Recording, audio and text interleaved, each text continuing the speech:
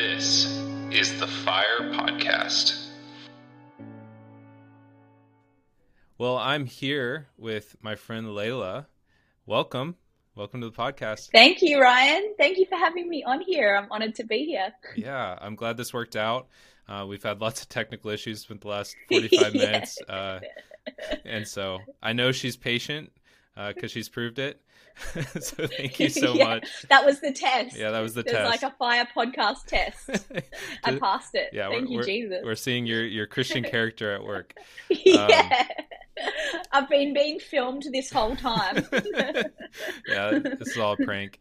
Yeah. One of my friends, he had gone through a lot during COVID and government stuff and all of that. Wow. And when he got on the podcast, I was like, this is actually an expose, and I'm here just to make you look really bad. Oh my God. Did he believe you? Or? No, he's just as goofy as I am. Probably more so, actually. But yeah, so I always like to start out with sort of how we met, so that they have some context for our relationship, how you even ended up on the show. Actually, I normally would have prepped you with this, but do you remember like how we first, or when we first started talking or any of that? I think we connected. Did we connect over Instagram? And then I preached at your church recently. I went to Seattle and then preached at your church on a Sunday, which was awesome. Yeah. But I think the first time we ever met was like just through Instagram, right? Yeah. So I think I found you through Instagram. That's how I first heard about you. And then it was really the Theos U, which I always talk about, and I've talked about on this podcast and stuff, really? Because I still think, I'm pretty sure your session on tongues is my favorite session on there. Oh, period. Wow. Thank you so much. And so for those who don't know or haven't heard me talk about it several times now, she did this amazing course that was speaking to tongues throughout history. And like, if you're anything like me, I had this kind of, not crisis of faith moment, but this moment of like, it would be really concerning to me if all of these things we do in like Pentecostal, charismatic type churches only came up in Azusa. Like, so there's like, 2,000 years since Jesus. And then just in the last like 120 years or whatever it is now. We just made it up. Yeah, we just are like, hey, let's do this thing. Let's just try something new. And and so I started like at that point when I kind of was thinking about that, I started looking into it and like, okay, it's here and here and here. So it didn't just like happen in Acts and then disappear forever and then come back. And but you did an amazing job. And if anybody who hasn't heard it, you should go get the LCU just for that, just for her course. Thanks, man. But you just going through and covering the church fathers, and it was just incredible. And you not only talked about tongues, but you talked about joy and prophecy and all that. It was really amazing. So thank you. Thank you so much. Oh, I'm glad you liked it. Yeah. Thank you. Yeah, and I think from that, then I messaged you, and because I think in the course you literally say, "Hey, message me if you enjoy this or something." So I'm like, normally I wouldn't have done that, but I was like, you know what? Because I was really impacted. Yeah. Oh, thank you, my friend. Yeah. Oh, I'm so glad. And that was an honor to do it. Yeah, I'll add this in too, and then I'll start asking you questions. So this is about you. I was so impacted by kind of the broader piece, because you went all the way from Azusa, or not Azusa, all the way from the outpouring in the book of Acts, from Pentecost to now, to modern history. And there was a point when you mentioned, I think it was an Episcopal priest who ended up here at St. Luke's in Seattle, and that was part of how the Charismatic Renewal got to Seattle. And I was really, God reminded me of something. There's an apostle who's lived here forever. I'm going to have him on at some point, named Apostle Axel Sippick. He's in his 70s and just an amazing man of God. And he, good friends with Ruth Ward Heflin, for those who know who that is, or was. She's in heaven now. And he told me, he's like, one of the things you don't understand about Seattle is like, this is where the birthplace of the seeker-sensitive movement is, or was. Yeah. And the thing about Seattle is like Seattle exports, we're apostolic. So whatever's here, we send out all over the world, good or bad.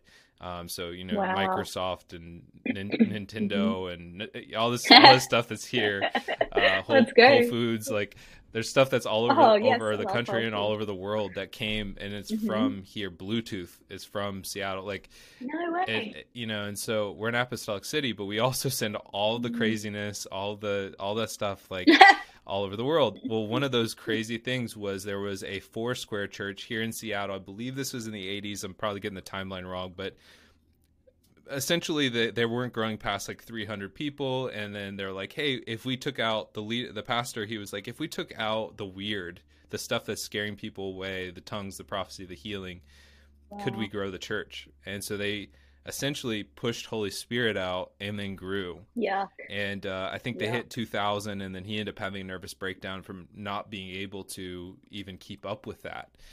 And that was then picked up by Rick Warren and Bill Hybels and all these guys that were really successful, and God even used some of it and impacted, like he'll use it. He impacted the world. But we've now exported all over the world this seeker sensitive thing where it's church without the one that should be welcome in the church. We've pushed Holy Without Spirit. God. Yeah. Yeah. Literally. Yeah, and so we've made church for the people and not for God. And so and built on people, built on like just human effort. Yeah. It's a human organization built by humans. Like, no wonder he crumbled under the weight of it, because you're not supposed to be like Jesus is the one who's supposed to build his church. Oh, I hate everything about what the seeker sensitive movement has done to the church. Yeah.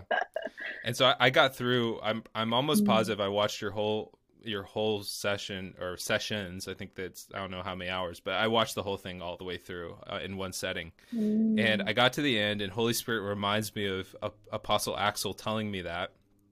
And he says to me, the blood of the seeker sensitive movement is on the city of Seattle. And wow. His presence was in the room, but I was also just overwhelmed, and I'm crying, and I just was like, Holy Spirit, what do we do? And he said, just welcome me back. And wow, come on. Yeah. And so I shared that. That came out of listening to your session, and just, wow, thank you, Jesus. Being so stirred again for the gifts, and anyone who knows me, I'm not afraid of any of it. I love all the gifts of the Holy Spirit. Not afraid of it, but even more so fell in love with just the gifts of the Holy Spirit and the value of those things. And like, if we have to protect people from Holy Spirit, we're actually, if they're never going to be uncomfortable, they're never going to need the Comforter. And like, absolutely, it's literally his name. Like he'll come and do it. He'll make it make sense. And even that phrase, like, protect people from the Holy Spirit. The Holy Spirit is the third person of the Trinity. He is God. So we're saying, let's protect people from God. It's like, well, what is Christianity then? Yeah. Is it a relationship with God, or is it something you've formulated, some idol that you've made up, because that's not Christianity if you have to remove God from it. Yeah. And that's where we're at. That's where we're at now. We're seeing that. Totally. We're seeing the results of that. And then, one more thing to say about Layla is just like, I messaged you because I was, at that point I messaged you overwhelmed and just like, thank you so much. You have no idea. And then since then we would like talk back and forth here or there. And then I saw you're going to be in Seattle, and I was like, hey, can we take you out to dinner? Like, eventually we want to have you at our church, but we're like so small. Can we just like take you out to dinner? And you didn't care. And you like speak at conferences, and you're speaking all over the world. You said you're about to be in Thailand, and it's just incredible that the humility, that you would be willing to come and be with us and be in our living room with such a small group of people. The willingness to do that in the midst of your schedule, in the midst of speaking to bigger crowds, speaks so much about you. And and just even from what I've seen being in green rooms and things like that over the years, like, I'm incredibly impressed by who you are, and honored that you would even be on the podcast. So thank you for being here. Oh, thank you so much. I feel honored. I was so blessed to be with you guys in your church in Seattle, and love what you're doing. And it's such an honor to be a part of it. And I'm excited to get chatting today and talk about whatever you're thinking about. Yeah. I have no idea. It's gonna be a surprise, but I'm here for the ride. Yeah, let's just have a conversation. The heart of this has always been like, I was having conversation in green rooms that I was so frustrated because I'm like, these conversations need to happen in front of people. Like, people need to hear these, the things that people are opening up about and being honest about and things. I'm like, this should happen from a stage. And so I was like, God, what's the solution to that? And that's what the podcast was birthed out of, is like, have those long form conversations, ask the hard questions, like whatever, just completely unfiltered. Like, let's just talk and allow the world to listen in. So I do want to dig into, because you've got this, you've got an incredible background, and you're very educated, which a lot of times does not equal spiritual, unfortunately, in the body. Like, for some reason, those things seem to be opposed oftentimes. But I do think that we're in this like divine moment where God is really bringing theology back to the charismatic and Pentecostal. Totally. So can you just share a little bit, like, how did you end up on that trajectory, path that you're on, and studying what you're studying, and maybe even just share some of what it's your dissertation, right? Yeah, absolutely. Yeah. So, I grew up in Australia with a dad who is a professor of robotic engineering. So he's like always been very pro academics, like, you need to get a degree, you need to get a PhD, all this sort of stuff, growing up. And so when I was like, oh, I want to be a pastor, Dad's like, heck no. He's also Iranian, so there's that cultural thing. But yeah, no, he was like, absolutely not, like, you're not doing that and stuff. And so along the journey, that's a long story, but along the journey, I agreed. I was like, yep, cool, I'll go to university as well. But, you know, God's called me to be a pastor. God's called me to preach the word of God and stuff.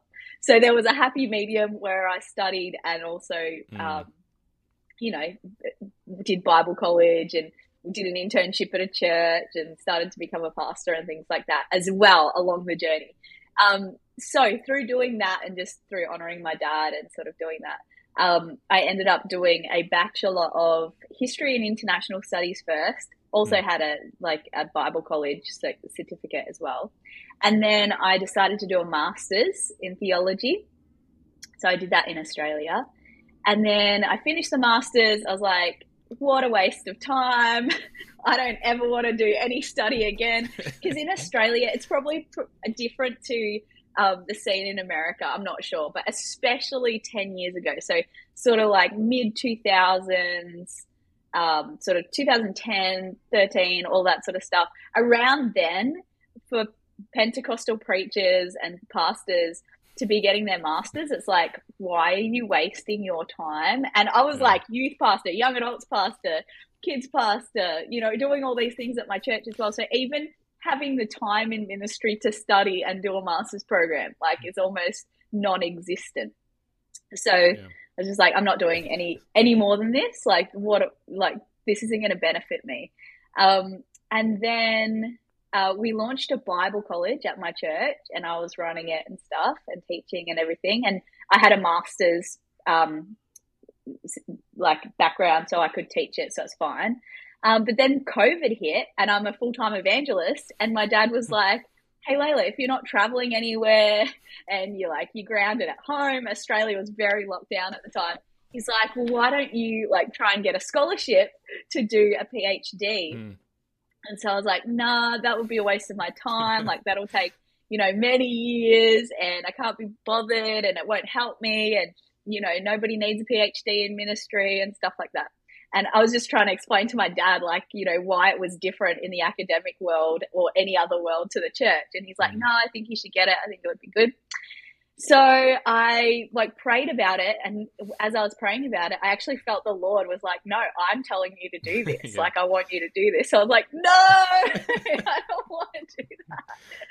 So I went on this whole journey of getting a scholarship to do a PhD, figuring out, what area I would do my PhD in, and just got very interested with my historical theology background in the early church fathers and how Pentecostals can engage with the early church fathers. I saw a sort of synergy between different things that I was reading in the early church fathers about baptism and about the Eucharist and about the nature of the church and the gifts of the Spirit. And I started to see things about prayer that I hadn't known before just through reading the early church fathers. And I was like, hey, this sounds Pentecostal. Like, everybody's been telling Pentecostals that, you know, this is such a new thing, and the way that you see scripture and the way that you view the Holy Spirit and God's work on the earth is so new, and it's so out of the ordinary. And I'm going back to the very earliest church, and I'm like, wow, no, this is literally like what it was like. So sort of out of that desire to defend Pentecostalism and defend, you know, that this is something historic, this is something that the Spirit has always been doing, the Holy Spirit's always been doing throughout the history of the church. I decided that I would really spend my time just looking into Pentecostals engaging with the early church fathers and how we can benefit from that, how we can learn from that, how our theology can go deeper, and how this ecumenism of the Spirit that the Holy Spirit is leading by bringing the unity of the church together can be aided by Pentecostals having this sort of deeper foundation. Wow. That's incredible. Yeah. Thank you. I'm so impressed by all of that. I think, you know, even the piece of your dad suggesting that is incredible. Yeah. Just because you even said you were explaining to him, like, in the church world that doesn't matter, but I'm I'm really convinced, like, not that everyone's going to have that. I don't have any credentials. People always question me on that, and I'm like, I got nothing. I listen to me or don't. Yeah, I don't care. Yeah, I don't really care. But we like, I think we actually desperately need people like you and I think that's where Theos U, and I've got a friend who is on the podcast. He's got the Objective Believer as a YouTube channel and stuff, and SJ Newell, and there's guy who does Jew and Greek, and like there's all these like almost like apologetics for charismatic and just the moving of the Holy Spirit, which is incredible and it's encouraging. And then you've got things like the Jesus Revolution movie coming out, and it actually showcases the moving of the Holy Spirit, which I actually haven't seen it, but I've been told that I should give that disclaimer. So good. Yeah. And so I feel like we're at this point where God he really is bringing those together again, because I don't think it was always separate. I mean, obviously Apostle Paul was walking in both, you know, in the early church and stuff. And then we, through your course, I learned a lot of the other church fathers were, but it's just really cool because it feels like it's such a timely, like, even in COVID, even with as restrictive as Australia was, because it was pretty crazy there from what I understand, that was able to be used to like hold you down long enough to like get you to step into like, hey, this is what I want for you. Yes, amen. Yeah, I love how God is so kind. Hey, he always makes sure we get on the right path when we're just being obedient to him and listening to him. Yeah. And I think he definitely had to do something like shut down the whole world to get my attention to make me do a PhD. That's funny. Yeah. Well, no, but I'm so glad I'm doing it now. And I really see this revival and reformation for the future of the church coming through these sorts of things. And I'd always been feeling like a pull towards revival and being a revivalist. And it's only sort of just in the last 5 years that I see that, my study is a big part of being a revivalist in this time period and helping to bring reform to the church in this time period. So God is so kind, and he leads us in his ways. He's awesome. Yeah. And I think too, like, if I know the rest of the world isn't where we're at here in Seattle, but like we're getting to experience kind of that postmodern world in a country, especially our country has been very, whether everyone is Christian or it's Christian nation, that's a whole debate, but like Christianity was prevalent and accepted. And here we are in Seattle, we're in this like postmodern world. But it's not postmodernism necessarily like Europe, where it's like been postmodernism with just like atheism. Here it's like postmodernism with spirituality. And I think, and I see that a lot with like Gen Z, is this like this openness and this like spirituality, like they're spiritually open. And if we don't, I feel like as the church, if we don't have the grounding in the word as well, we're going to see more and more churches be spiritual and really disconnected from the heart of God and from the word of God. Wow. And so I think that that's part of what you're doing, and what you're called to is like, we need like in this, like this, because clearly the church is changing, the way we're doing church is changing, everything's changing right now. And we're in that Yes. in between where we're trying to like honor what was and what still is in a sense, but we're headed somewhere else. The world is changing around us, and we need people like you who can begin to define and say, like, go back to scripture, like, hey, this isn't a new thing. Like, this is what it looks like. This is what how Holy Spirit moves in this way. Here's the guide rails of that. Like, Holy Spirit doesn't do these things. Like, that's not, he's not Paul said, even if an angel presents a different gospel to you. Oh yeah. That's great. So I think we're going to need the people who can speak to that and say, no, this is what the Bible says, because people are very biblically illiterate right now in the church. Yeah. Amen. Well, thank you so much for your encouragement, my friend. Yeah, no, Awesome. I'm excited. I'm so thankful, and I haven't met Nathan or Gabriel or any of those guys. Chris, I love Chris Palmer a lot. I haven't met any of them yet. I've got friends that know them and stuff, and but I'm so thankful for what they're doing. I really am. Like Theos U, and it's very important. I can feel God on the importance of all of that. Wow. Well, let's shift gears a little bit to, you had a visit to the Assemblies of God, and I actually wanted to ask you about that, because right after you were here, I was hanging out with the Assemblies of God missionary who was part of the global missions team. He just went to Wales. He's a missionary to Wales, but he was here hanging out. Wow. And I mentioned you to him. I was like, yeah, she got into the archives and all this stuff. Yes. So what did you see? What did you experience when you were there?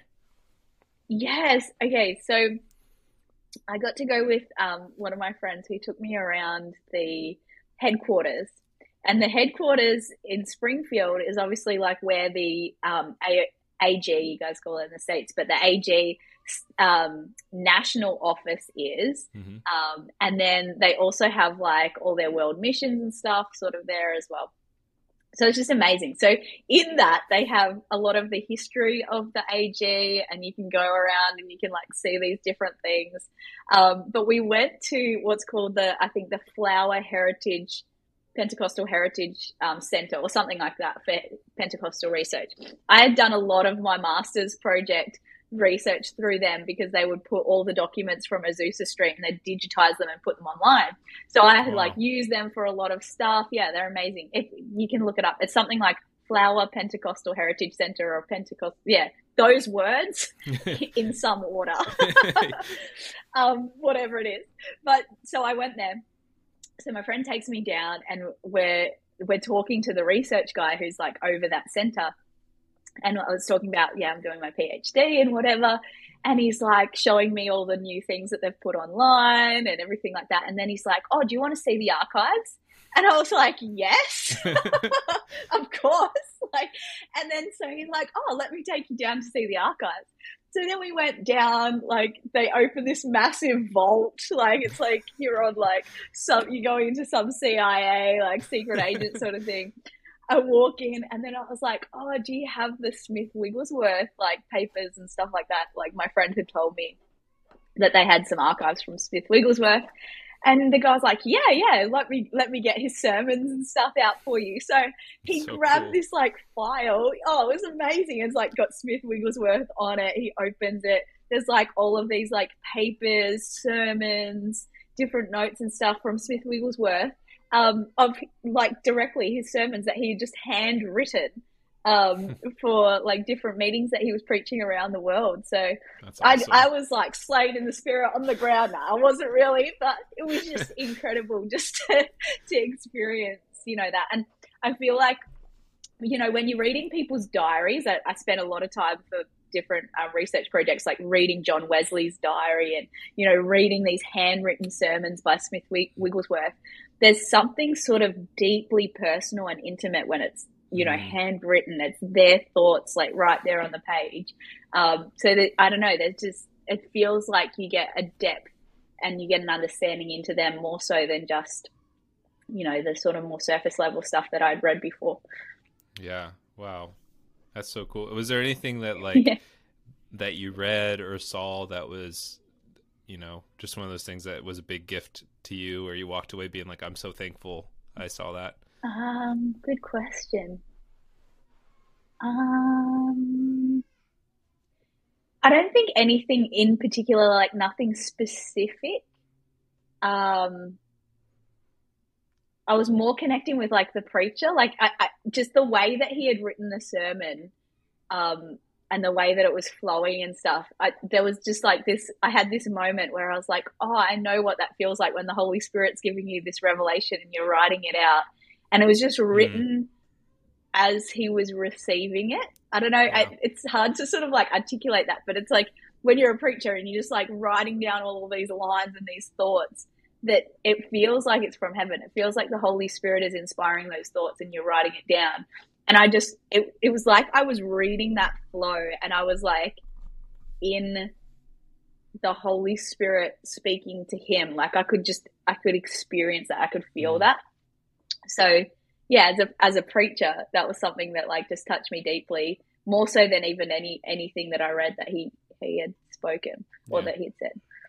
Was there any kind of like unique ways that he formatted stuff or that he prompted? Because like everyone who preaches, like when you make your notes, you're like, here, like pause, or here, like I want to pray, or might want to like do ministry here, take a moment, whatever. Is there anything like that that you put in? So no, so he put the sermon title and had like scrubbed out, like sometimes it would be scrubbed out and like, no, I'll use this title or something instead. So I love the like rawness of that. Then it was like written out like just word for word, like what he would say, what he was thinking, what the Lord was saying to him. And then he just had put like where, the place and the year and month, I think. So one of them was like in Ireland, and half my family's Irish. So I was like, oh my gosh, this is a sermon from Smith Wigglesworth preaching in Ireland, and he wrote this in Ireland. That's amazing. So yeah, in looking at that format, now I'm like, oh, this is so cool, because John Wesley obviously did that too. That was something that they did with their diaries. They write where they are, when it is, and write out the sermon. I was like, I'm going to start doing that, because like I've traveled the world to preach and stuff. And we don't sort of like locate or date or, any of our documents and stuff. So I was like, oh, this is special. I'll put like Seattle, 2023 and March or whatever the date is. And I think it sort of like reminds you of the time and the place and the context and, everything else that surrounded that message that God gave you, that revelation. So that was cool. Yeah. Well, and a lot of people now, from what I've seen, will preach the same message different places, like, and preach. They'll have like a handful of messages and just kind of preach the same thing. Whereas like it seemed like that.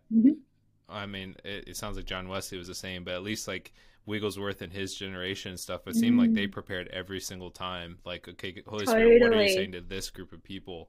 Yes, which is really so cool. many sermons. And like the works of John Wesley, because I had to read a lot of them for my master's project, but they fill like something like 14 books or something that they're like, it's all of his works. There's so much material that these guys came out with. So I think even recently I've just been just challenged to sort of like collate the stuff, everything that the Lord has given me, like collate it, that content, that those sermons, devotionals, all that sort of stuff, and have it in a centralized place so I can actually look back on like, oh, this is all the stuff that, the Lord has given me to resource the world.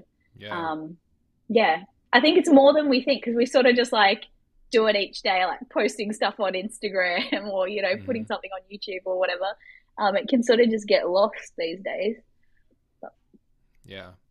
Are there any of the, out of the people that you've researched and you've read through their journals and read their, their personal writings and all that and their sermons, is there anyone that you feel like, is there anyone I mean, I'm sure there's a lot, but like, is there anyone in particular that in reading them, you're like, I really wish this generation of people would hear this preaching again, or could grab a hold of this? That's so good. So many. I'm like narrowing it down. In my head, it's like Spurgeon and Wigglesworth and Maria Woodworth Etta, and definitely Wesley. I've read so much of Wesley. The thing that I loved about Wesley was he's this Anglican who has this like fire encounter with the Lord. And the Moravians and stuff. And then is just forever changed. And just watching him sort of navigate that through his diaries and his personal accounts of meetings that he was at. He's like, yeah, I was at this or me and my brother went for a walk or something, and then we were laughing uncontrollably as God got a hold of us. And then he's like, oh yeah, I was at this meeting and people like fell to the ground just in deep repentance over their sin as the glory of God came. And just all these things that I'm like, wow, like I've been in meetings like this, or I'm experiencing this sort of thing in my day, but to listen or to hear it through the pen of John Wesley and to experience it through the eyes of John Wesley, I'm like, wow, this is incredible. Yeah, he writes other stuff about like, then there was this lady who went into a trance in the meeting and she had this word, and I asked her to speak it out, and I knew it was God because of like X, Y, Z, and just it's like you're hearing his thought processing, but you're also getting a insight into what's going on, this revival that's taking place in his ministry, and then like he birthed a movement that's taken off around the world, and yeah, there's just something so powerful about these guys and just reading their most deeply intimate works that you can get access to, Yeah. John Wesley, I love that you pick him because, or you bring him up as the main one. He, from what I haven't read nearly as much as you, but from what I've read of him, it oftentimes seems like he has kind of no idea what he's doing. And he's just kind of like, everything that happens is just kind of a new discovery to him.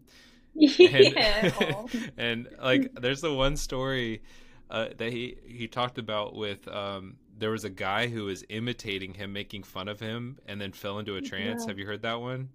No.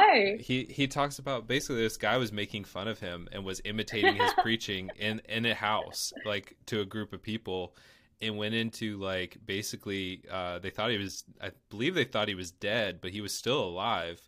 And he was having this like crazy encounter with like a trance of hell and stuff. And they had to call John Wesley. So it was like almost like the fear of the Lord hit him.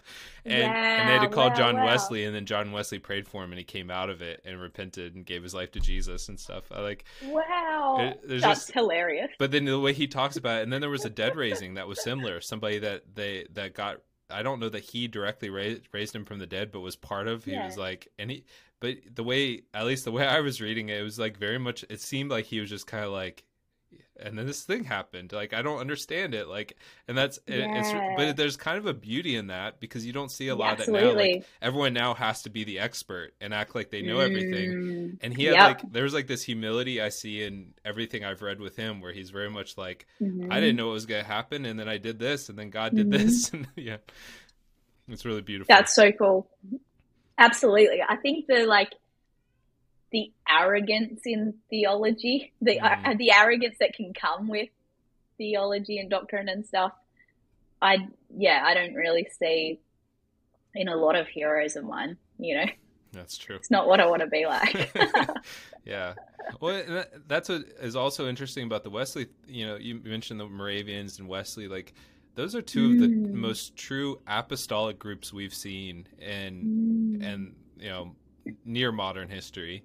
But then you've got all of these other groups that now currently are anti anything that looks apostolic and all this stuff. And I'm like, most of your church's histories go back to this, and it's not like, wow. And this wasn't the days of the apostles. It was, it was John Wesley and what he was doing. And it was, the Moravians, and like, they literally were potentially discipling nations. I mean, they're the reason that everything happened in the U.S. They're the reason what happened in England, and then other places. Wow. It's really incredible. But then there's this theological arrogance that comes and says, well, all that stuff's gone. None of that exists anymore. But it's really just lack of education in history. Oh, absolutely. Absolutely.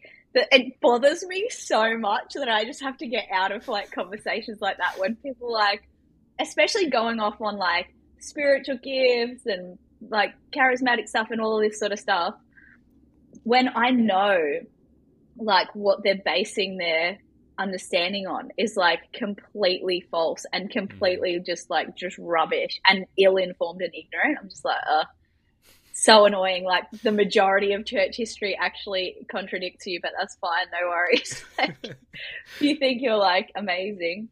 Yeah, but that's the thing is like no one talks about it outside of like the more modern generals. Like we don't really hear about the writings of, you know, John Wesley and his encounters with Holy Spirit in a field with Charles Wesley. You know, like we don't hear about that.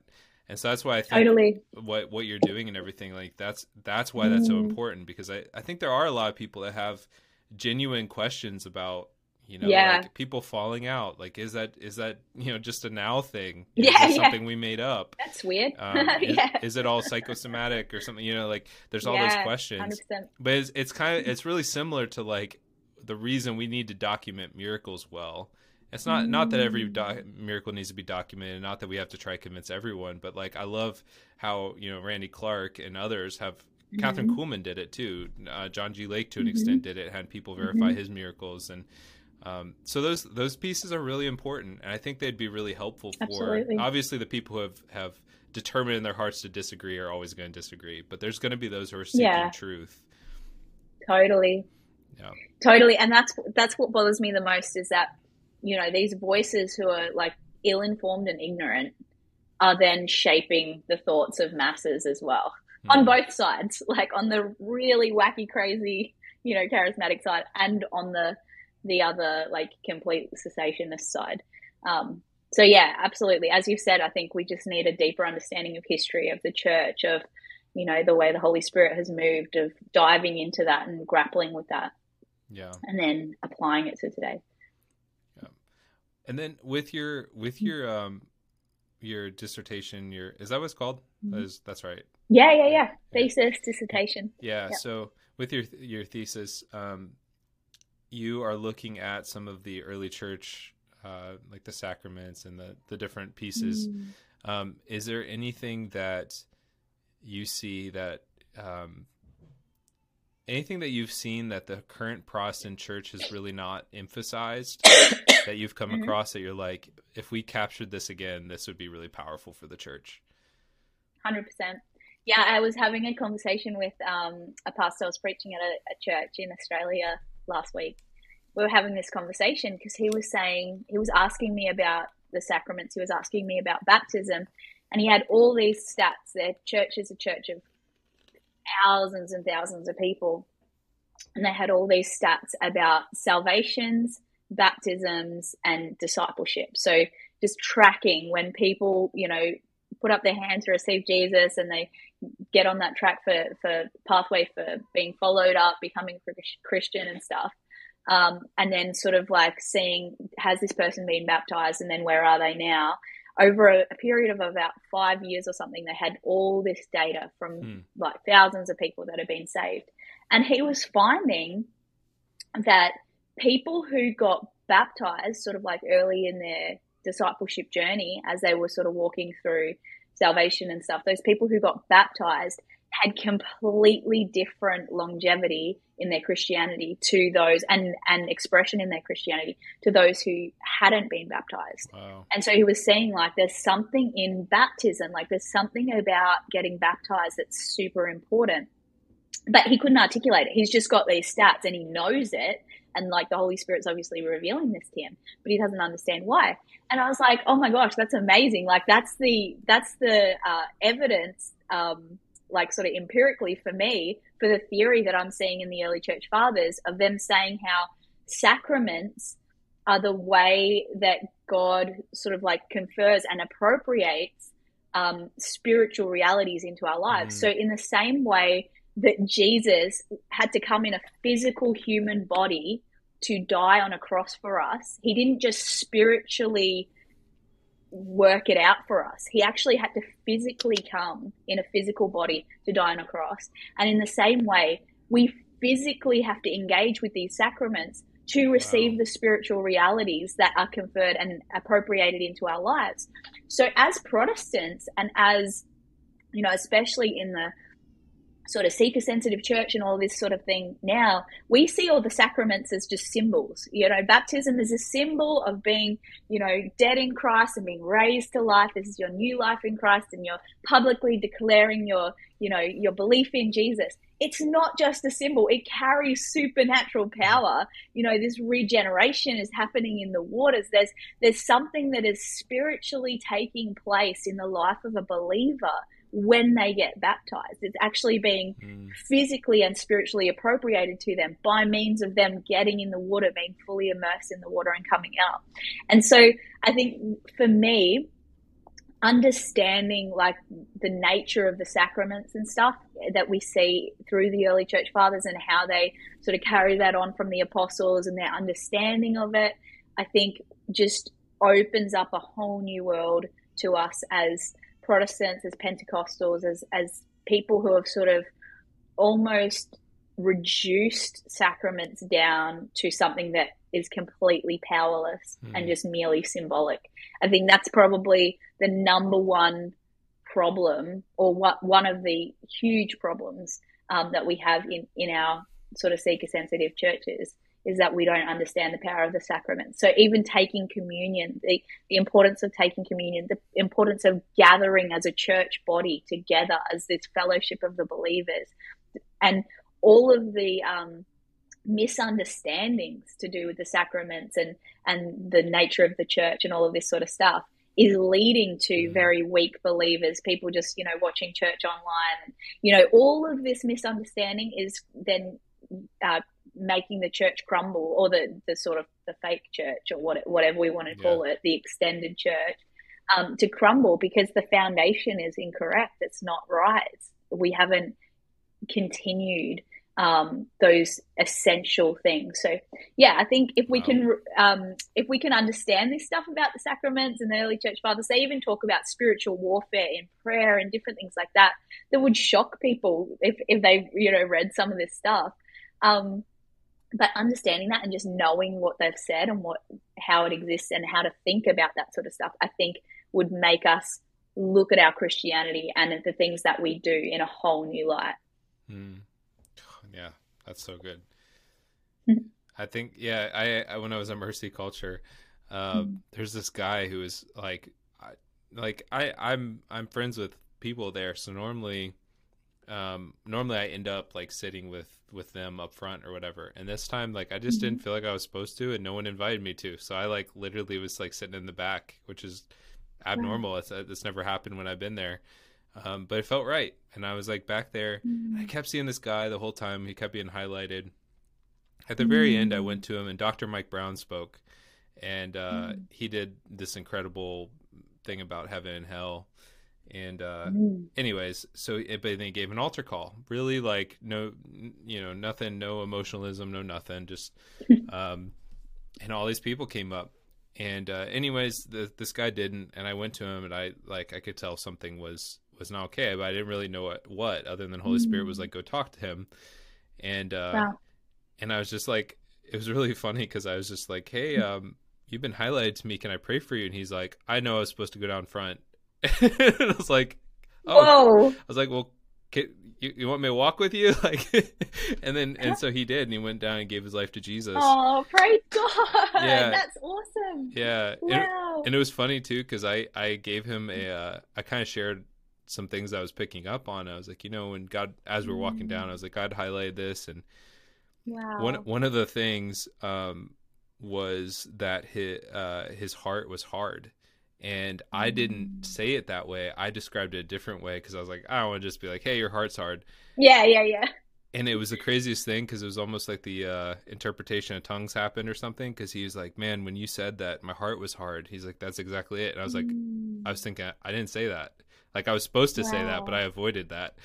Wow. And anyways, but after he gave his life to Jesus, then I really was like, you gotta get baptized. I was like, have you been baptized? And he's like, well, I'm Catholic. I was baptized as a baby. Does that count? And I feel like that's oftentimes, we have a lot of people, especially in the cultures, you know, our most European cultures especially have some kind of Christian, Catholic, something. People have been baptized at some point.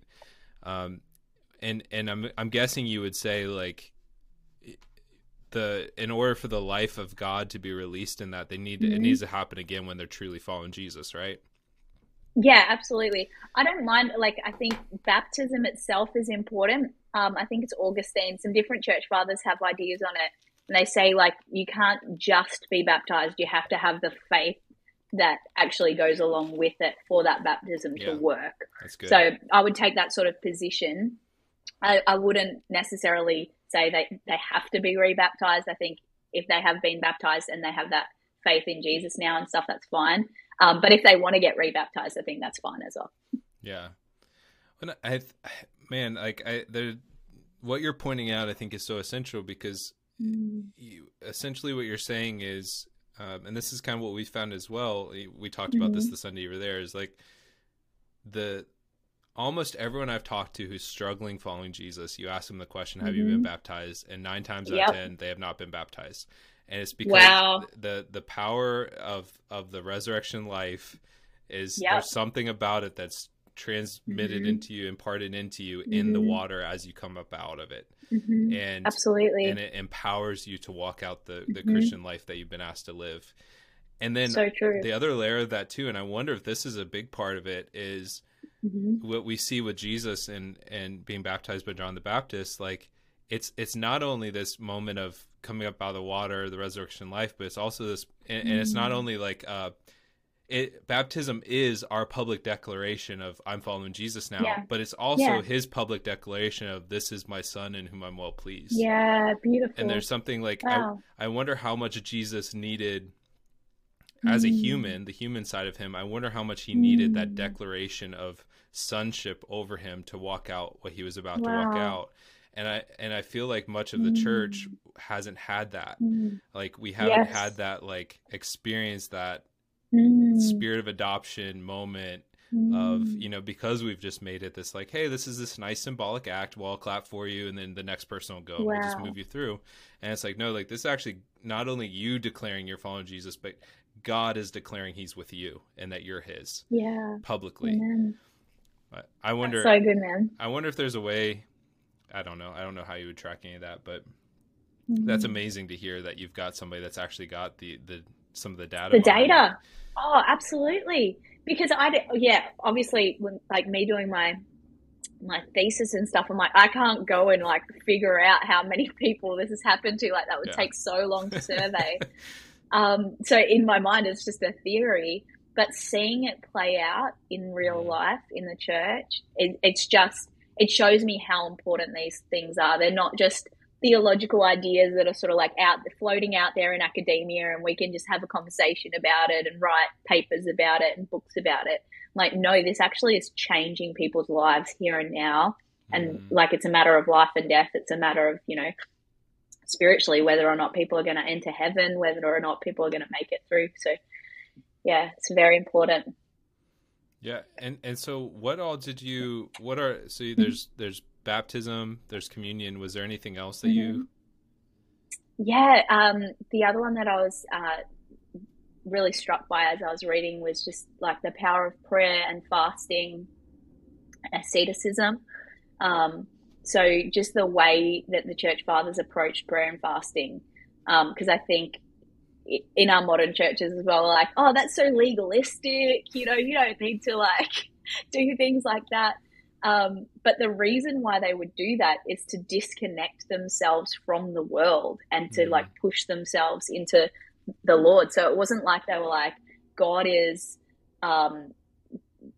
withholding things from me, and like I need to like prove that I'm good enough for him and stuff through fasting or this ascetic lifestyle. It was like, no, I need to disconnect from the flesh. Like this is something that like will help me to get a better perspective on what the Holy Spirit is doing and what God is doing and stuff like that. So to me, that was a really powerful understanding of fasting, and even stuff that they would do that like we wouldn't do these days. Like they would like lie on hard floors and stuff like that, just to like really intense things. They go out to the desert and disconnect from the community, and you're just like, well, that's really like intense. That's really like, I don't know, like I had this picture that's that doesn't see like the kindness of God and the goodness of God, and you can connect with God anyway.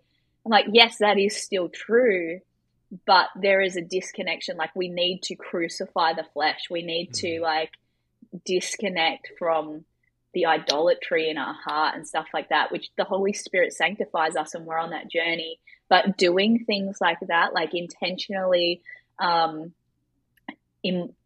inputting like this sort of stuff into our lives, like it's like a declaration, like, yes, I'm not going to be focused on this stuff. I want to focus on the Lord. I want to disconnect from the things of the world. I want to like surrender all those idols, and the way that I'm going to do that is by, physically doing this or whatever it is. So yeah, the prayer thing, and the Desert Fathers, their prayers just struck me, their way of praying the scripture, praying the Psalms, the way that they would approach the Psalms is like looking at the Psalms as expressing every human emotion and experience. And so you live through the Psalms. And so the Psalms basically give you words to pray when you don't have a way to articulate what you're feeling or what you're going through. You can like pray it over yourself. And yeah, I just thought like almost that embodiment of like engaging with the Psalms as like, this is my life and this is my experience right now, and praying through that, and the power that then conveys to your current experience was just sort of mind-blowing as well. It's like, oh yeah, I would think like praying the Psalms, yeah, you can pray the Psalms, you can sing the Psalms, but just the depth of understanding of like what those things do has just sort of opened up my world, my spiritual world, I think, as well, Yeah. Well, let's dig into that for a moment, like with prayer, because that's been a thing. Even our team, we had a leadership meeting last night for our church, and that's one of the things we were talking about is prayer. And personally, I feel like I've felt such a pull, like when we planted the church, even before we did, when God told us to, I was like, I went on a 3-day, my daughter had just been born, so the fact my wife let me leave, I went away for 3 days and did a water only fast, cut off everything.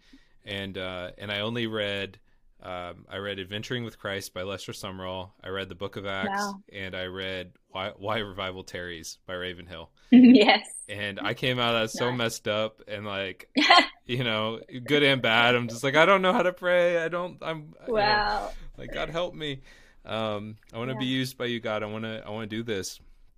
But I feel like, to be completely honest, like I haven't engaged with prayer in the way, like I've seen prayer be powerful in moments, but I haven't gotten to that place where I'm like, oh, this is like a daily power I walk in prayer. Yeah, wow. And it's been a desire. And then looking at like, what do prayer meetings look like? Because I really believe prayer meetings are essential. And I believe like a lot of the older saints understand that, but like Absolutely. like the younger generation has no clue. And like, we want it to be a worship night. We don't want to do a prayer meeting. And so, but then I'm like, okay, God, what does that look like? Because honestly, I haven't been in a lot of prayer environments that like have been good. They've been other things. And so I'm like, God, I want you to teach us about prayer. So what have you learned? I know you spoke a little bit about when you were here, but what have you learned about prayer? What, is there anything that you could share with us that might be really impactful? Yeah, absolutely. I think first and foremost, like I'm the speaking in tongues girl. So just the power of speaking in tongues, when we don't know what to pray, when, we're built up on the inside through praying in the Spirit, we're praying the perfect will of God.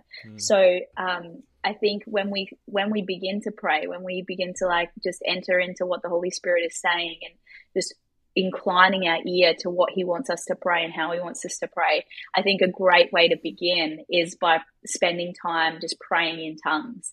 And Paul wrote in the New Testament, he said, I thank my God that I speak in tongues more than you all. And he's like, I pray with my understanding and I pray with the Spirit. I sing with my understanding and I sing in the Spirit. And all of that just shows us sort of an insight into the prayer life of this incredible apostle, the prayer and worship life of this incredible apostle. He's not just out there like, okay, I got to get to my next meeting in Italy, and then I'm going to be, over here in Turkey, and then, I've got all of this going on with this church over here, and oh my gosh, the Corinthians, like, they're giving me a headache. He's got all this ministry stuff going on, and you see that he's like living this life of intense, like, prayer in the spirit. He's like, I pray in tongues more than any of you. And so I think that, to me, that shows like this foundation of a personal, powerful prayer life, and especially praying in tongues just sort of gets us caught up in the things of the spirit, the things of God.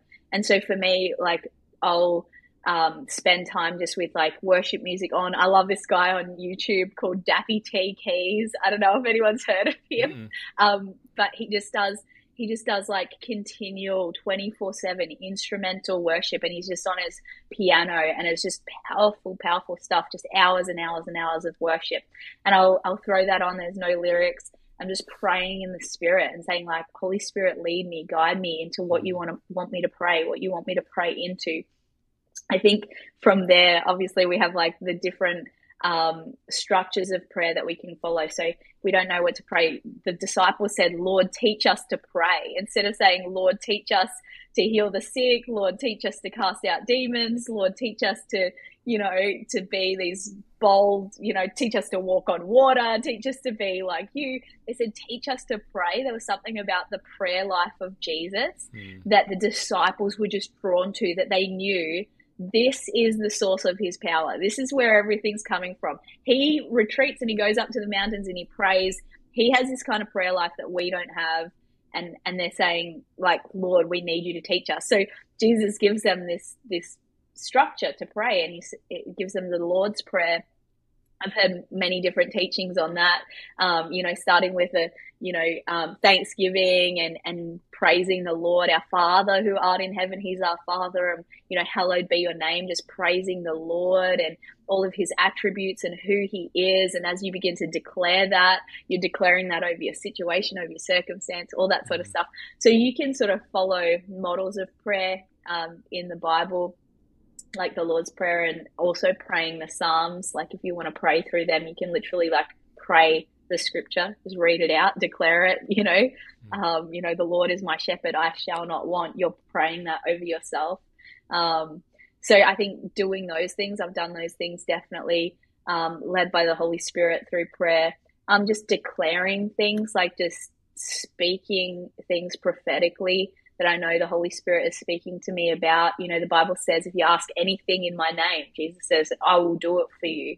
And so, we can be asking for things. We can be praying and interceding and believing that God is on the other side of that prayer, that God is actually, his answer is waiting for us, but he says, ask, seek, and knock. So I think there's so many things that just, through just reading the scripture and just studying the topic of prayer, we can find so many keys that can change our life and engagement with prayer. And the thing that God's been speaking to me about in leadership recently, and I've just been sort of like developing a thought on it, is that some leaders are very faith and action oriented. So they'll have a word from God, like, yes, God's called us to do this. And so they'll put action to their faith. They'll, go out, step out, start to make things happen, like led by God, like in the authority of the Lord. They'll go knock on doors, they'll do the thing. So faith and action is important. But when it's devoid of prayer and worship, when prayer and worship has not been the foundation, we're actually doing the things of God the devil's way, because we're depending on ourselves to actually achieve the things of God.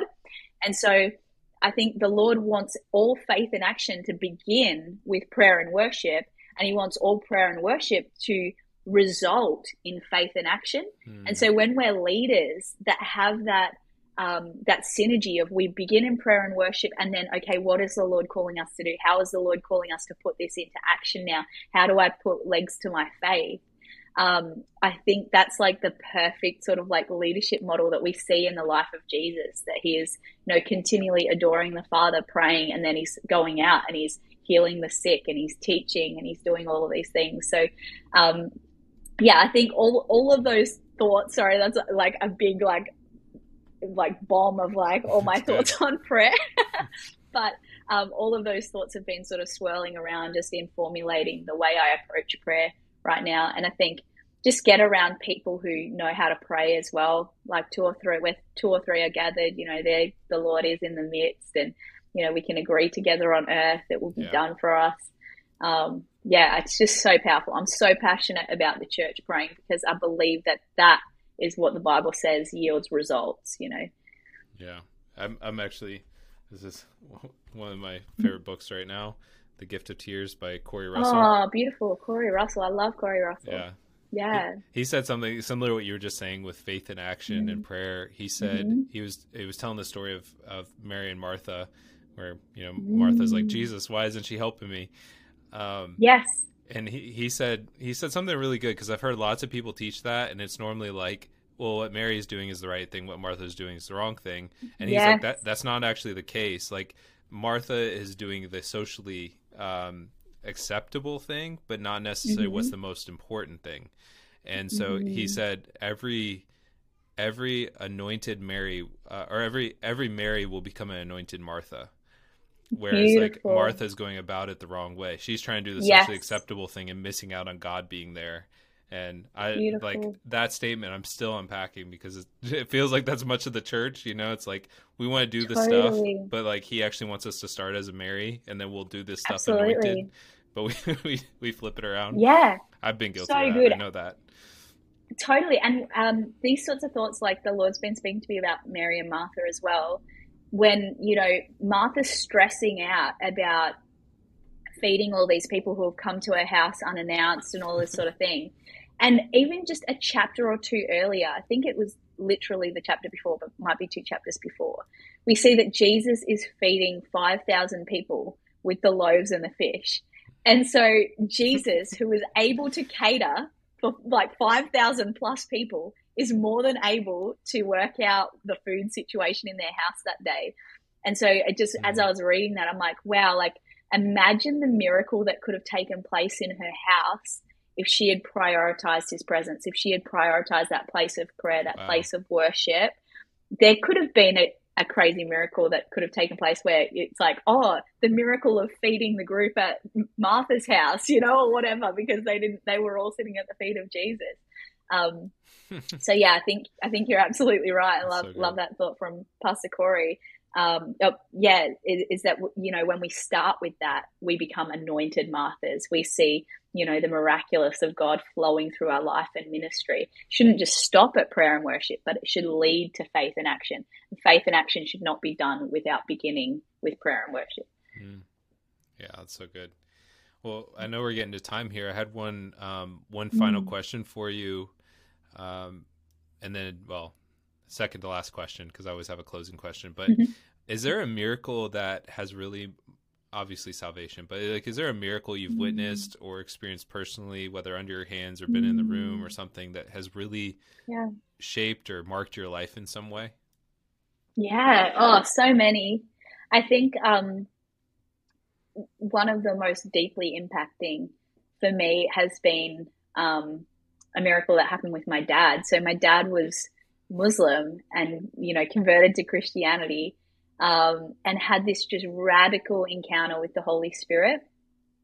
And so, my dad, he started coming along to church with my mum and us kids. And as he's sitting there, he's hearing about the Holy Spirit. He's hearing about, signs and wonders and miracles. It's the 90s, revival is alive and well in the early 90s. Yeah. And, so he's hearing about this stuff. He'd never heard about the Holy Spirit before. And then he just goes back home one night, and being the scientist that he is, he's like, Holy Spirit, if you're real, then show me. He has this encounter with the wind of the Holy Spirit all over his body. And he's like, what a coincidence. That's not possible. Again, it happens a second time. It happened a third time. And he felt the Lord say, like, I want to show you that I'm real. I want to show you that this is real. And for me, knowing my dad, knowing like his way of thinking, that he is that sort of scientific brain, intellectual, like, any idea, he'll try and find all the holes in it immediately, like all of that sort of thing, knowing his background and who he is, and even that he was a Muslim, has just shown me like, wow, God is so powerful. The Holy Spirit is so important. Encounters are so important. God is able to reach into anybody's life, and he's able to change and transform them. He's able to show up in a powerful way. And so just watching that from the outside as a kid, as a sort of 6-year-old, 7-year-old kid, and then going into my Christian walk with that, just with that understanding, that foundation, has made me so passionate about the power of the Holy Spirit, about not removing, the Holy Spirit from the church. I'm like, that's the very thing that changed our lives. That's the very thing that, is why, my family believes, and my dad is now a Christian, and, I'm in church and all of that sort of stuff. So I think that has really defined my life and made me so passionate that, hey, do not remove this.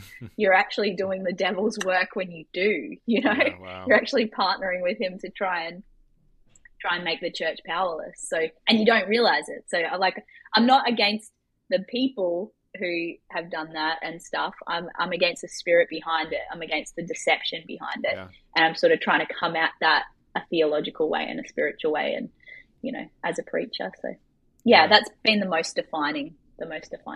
It's very much the Antichrist spirit, like anti the Christos, anti the anointing, the anointed one, like the anointing breaks the yoke of bondage.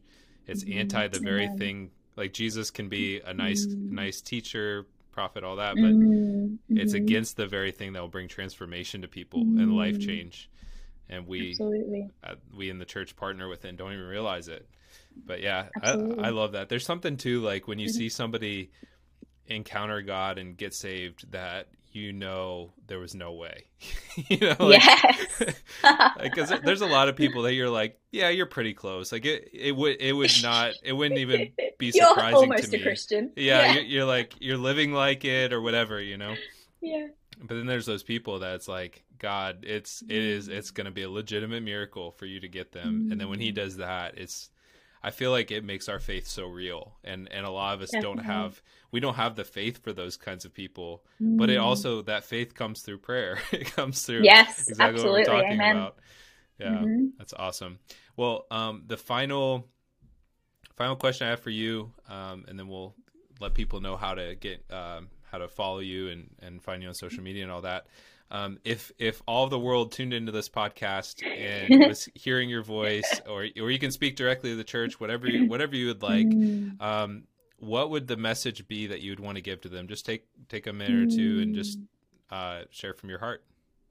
Yeah, I think for me, the message is always Jesus, that he is the name above every other name, King of Kings, Lord of Lords. There is no name that is greater than Jesus. There is no one more important than Jesus. There is nothing we preach that is more important than Jesus. Yeah. And so I think to the non-believer who would be watching, I would say, turn your eyes upon Jesus.